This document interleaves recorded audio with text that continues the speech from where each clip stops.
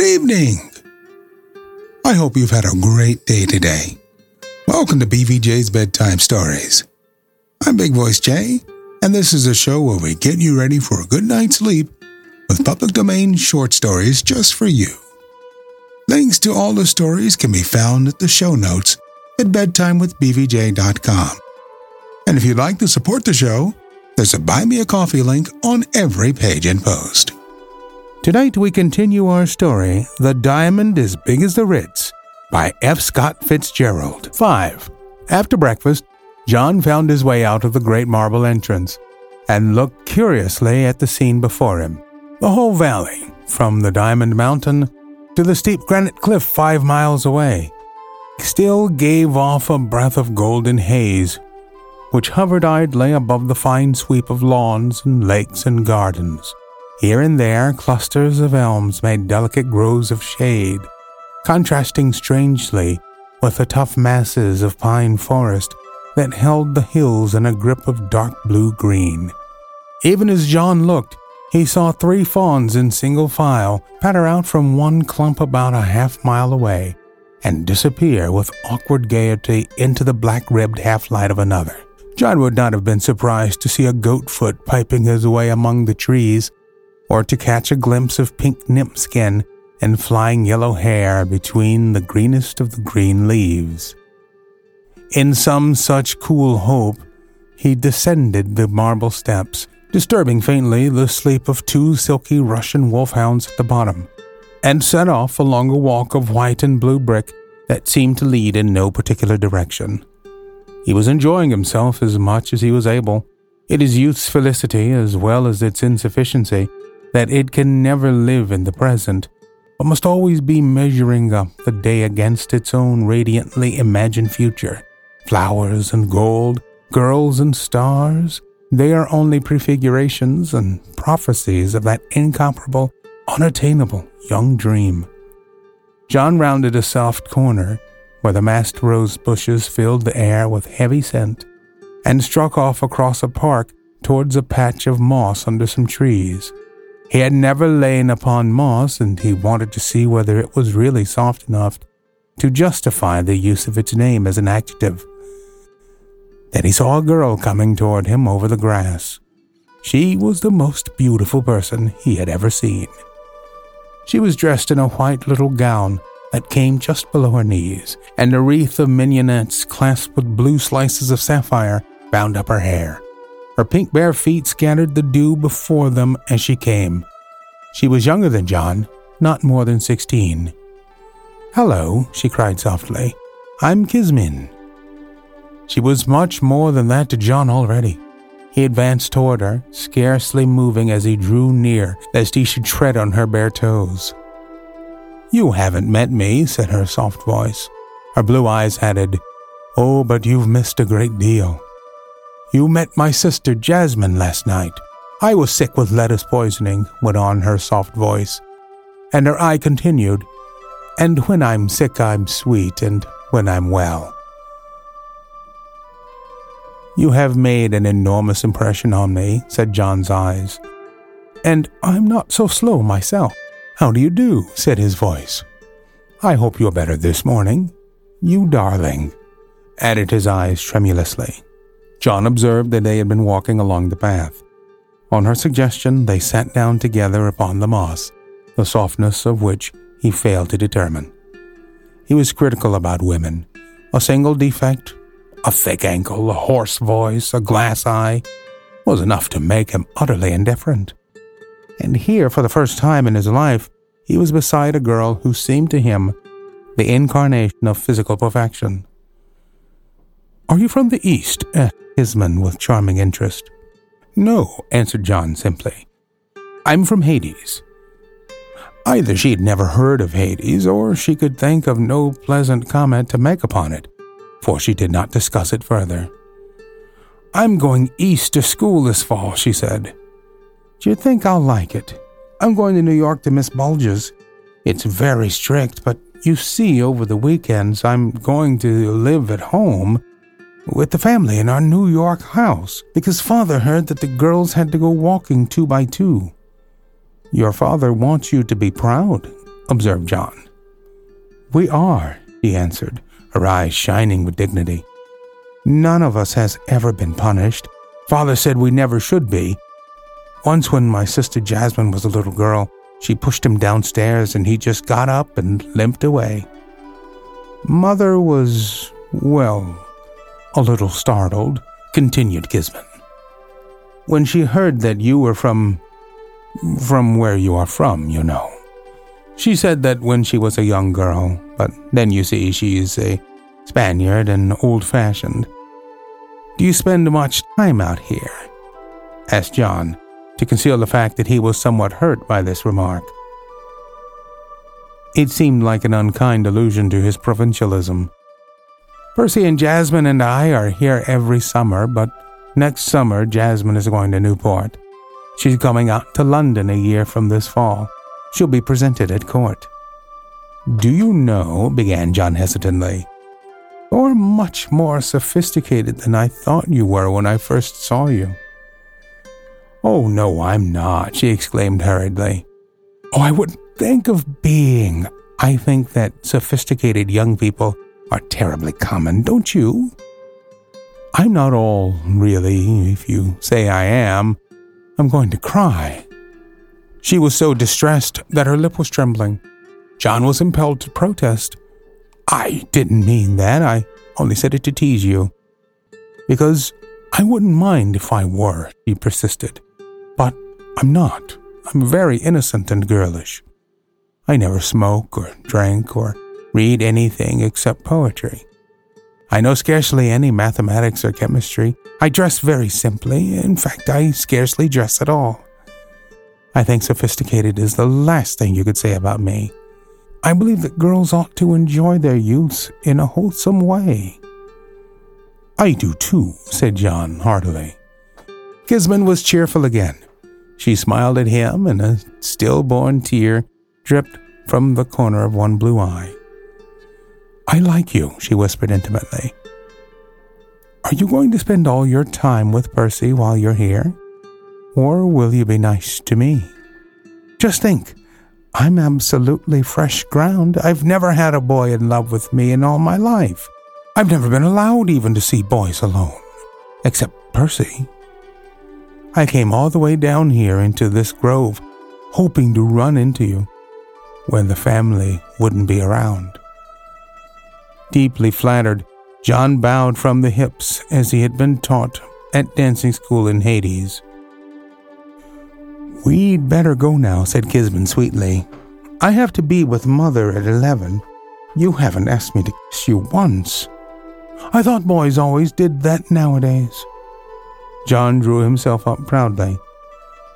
"Some of them do," he answered, "but not me. Girls don't do that sort of thing in Hades." Side by side, they walked back toward the house. 6. John stood facing Mr. Braddock Washington in the full sunlight. The elder man was about 40, with a proud, vacuous face, intelligent eyes, and a robust figure. In the mornings, he smelt of horses, the best horses. He carried a plain walking stick of gray birch with a single large opal foregrip. He and Percy were showing John around. "The slaves' quarters are there." His walking stick indicated a cloister of marble on their left that ran in graceful Gothic along the side of the mountain. "In my youth, I was distracted for a while from the business of life by a period of absurd idealism. During that time, they lived in luxury. For instance, I equipped every one of their rooms with a tile bath." "I suppose," ventured John with an ingratiating laugh, "that they used a bathtub to keep cold in. Mr. Schlitzer Murphy told me that once the opinions of Mr. Schlitzer Murphy are of little importance." "I should imagine," interrupted Braddock Washington coldly. "My slaves did not keep coal in their bathtubs. They had orders to bathe every day, and they did. If they hadn't, I might have ordered a sulfuric acid shampoo. I discontinued the baths for quite another reason. Several of them caught cold and died. Water is not good for certain races, except as a beverage. John laughed, and then decided to nod his head in sober agreement. Braddock Washington made him uncomfortable. All of these people are descendants of the one my father brought north with him. There are about 250 now. You notice that they've lived so long apart from the world that their original dialect has become an almost indistinguishable patois. We bring a few of them up to speak English, my secretary and 2 or 3 of the house servants. This is the golf course, he continued, as they strolled along the velvet winter grass. It's all a green, you see. No fairway, no rough, no hazards. He smiled pleasantly at John. Many men in the cage, father? Asked Percy suddenly. Braddock Washington stumbled and let forth an involuntary curse. One less than there should be, he ejaculated darkly, and then added after a moment, We've had difficulties. Mother was telling me, exclaimed Percy, that Italian teacher— A ghastly error, said Braddock Washington angrily. But of course, there's a good chance that we may have got him. Perhaps he fell somewhere in the woods or stumbled over a cliff. And then there's always the probability that if he did not get away, his story wouldn't be believed. Nevertheless, I've had 24 men looking for him in different towns around here. And no luck. Some. 14 of them reported to my agent that they'd each killed a man answering to that description. But of course it was probably only the reward they were after. He broke off. They had come to a large cavity in the earth about the circumference of a merry-go-round and covered by a strong iron grating. Braddock Washington beckoned to John and pointed his cane down through the grating. John stepped to the edge and gazed. Immediately, his ears were assailed by a wild clamor from below. Come on down! Hello, kiddo. How's the air up there? Hey, throw us a rope. Got an old donut, buddy, or a couple of second-hand sandwiches? Say, fella, if you'll push that guy down we're with, we'll show you a quick disappearance scene. Paste him one for me, will ya? It was too dark to see clearly into the pit below, but John could tell from the coarse optimism and rugged vitality of the remarks and voices that they proceeded from middle-class Americans of the more spirited type. Then Mr. Washington put out his cane and touched a button in the grass, and the scene below sprang into light. These are some adventurous mariners who had the misfortune to discover El Dorado, he remarked. Below them there had appeared a large hollow in the earth, shaped like the interior of a bowl. The sides were steep and apparently of polished glass, and on its slightly concave surface stood about 24 men, clad in the half-costume, half-uniform of aviators. Their upturned faces, lit with wrath, with malice, with despair, with cynical humor, were covered by long growths of beard, but with the exception of a few who had pined perceptibly away, they seemed to be a well-fed, healthy lot.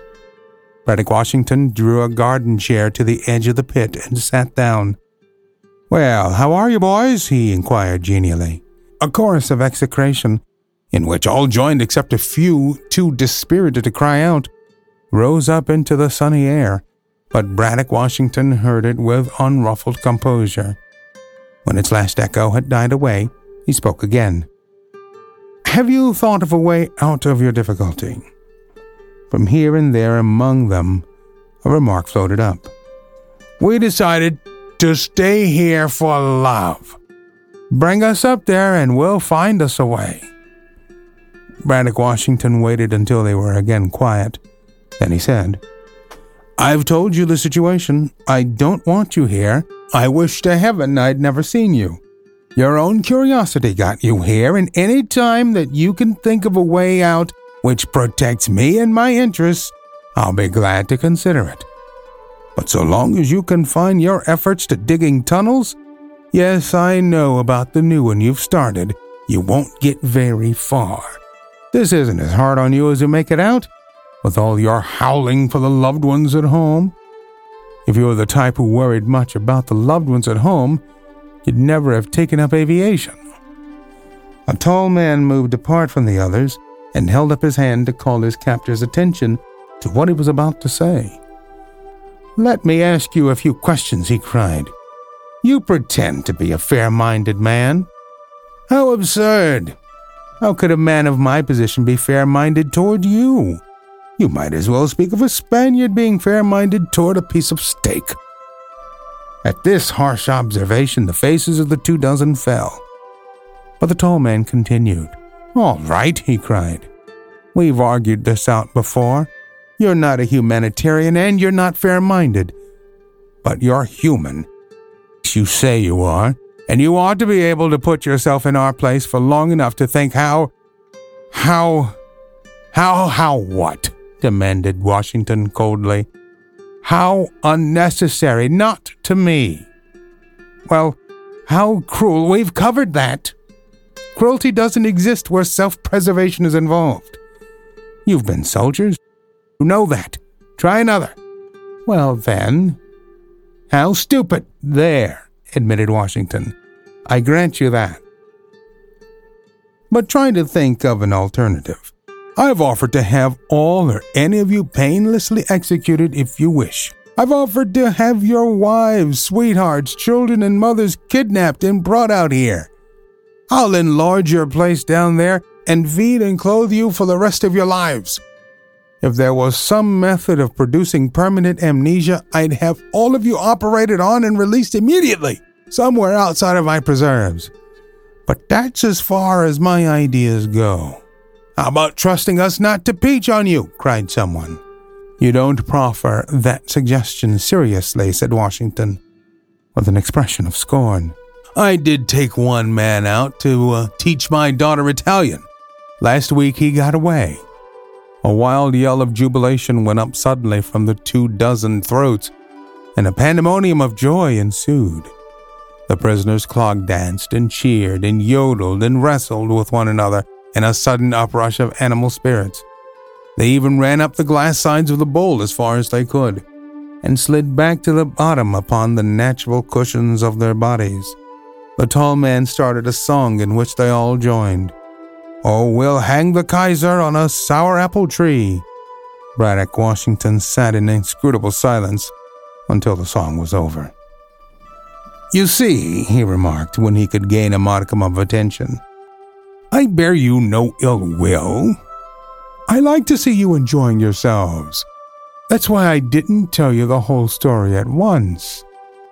The man, what was his name? Cricello, was shot by one of my agents in 14 different places. Not guessing that the places referred to were cities, the tumult of rejoicing subsided immediately." "Nevertheless," cried Washington with a touch of anger, "he tried to run away. Do you expect me to take chances with any of you after an experience like that?" Again, a series of ejaculations went up. "Sure. Would your daughter like to learn Chinese? Hey, I can speak Italian. My mother was Italian. Maybe she'd like to learn some New York. If she's the little one with the big blue eyes, I can teach her a lot of things better than Italian. I know some Irish songs, and I could hammer brass once." Mr. Washington reached forward suddenly with his cane and pushed the button in the grass so that the picture below went out instantly, and there remained only that great dark mouth covered dismally with the black teeth of the grating. "Hey," called a single voice from below, "you ain't going away without giving us your blessing." But Mr. Washington, followed by the two boys, was already strolling on toward the 9th hole of the golf course, as though the pit and its contents were no more than a hazard, over which his facile iron had triumphed with ease. We'll continue this story on our next episode. I want to remind you that we're always on the hunt for great stories like this to feature on the show. Send your suggestions to bigvoicej@gmail.com. We've got a YouTube channel full of stories from the show. Go to tiny.cc/bbjbedtime. Don't forget to leave us a review on Apple Podcasts. It helps to spread the word that we're putting people to sleep every single night.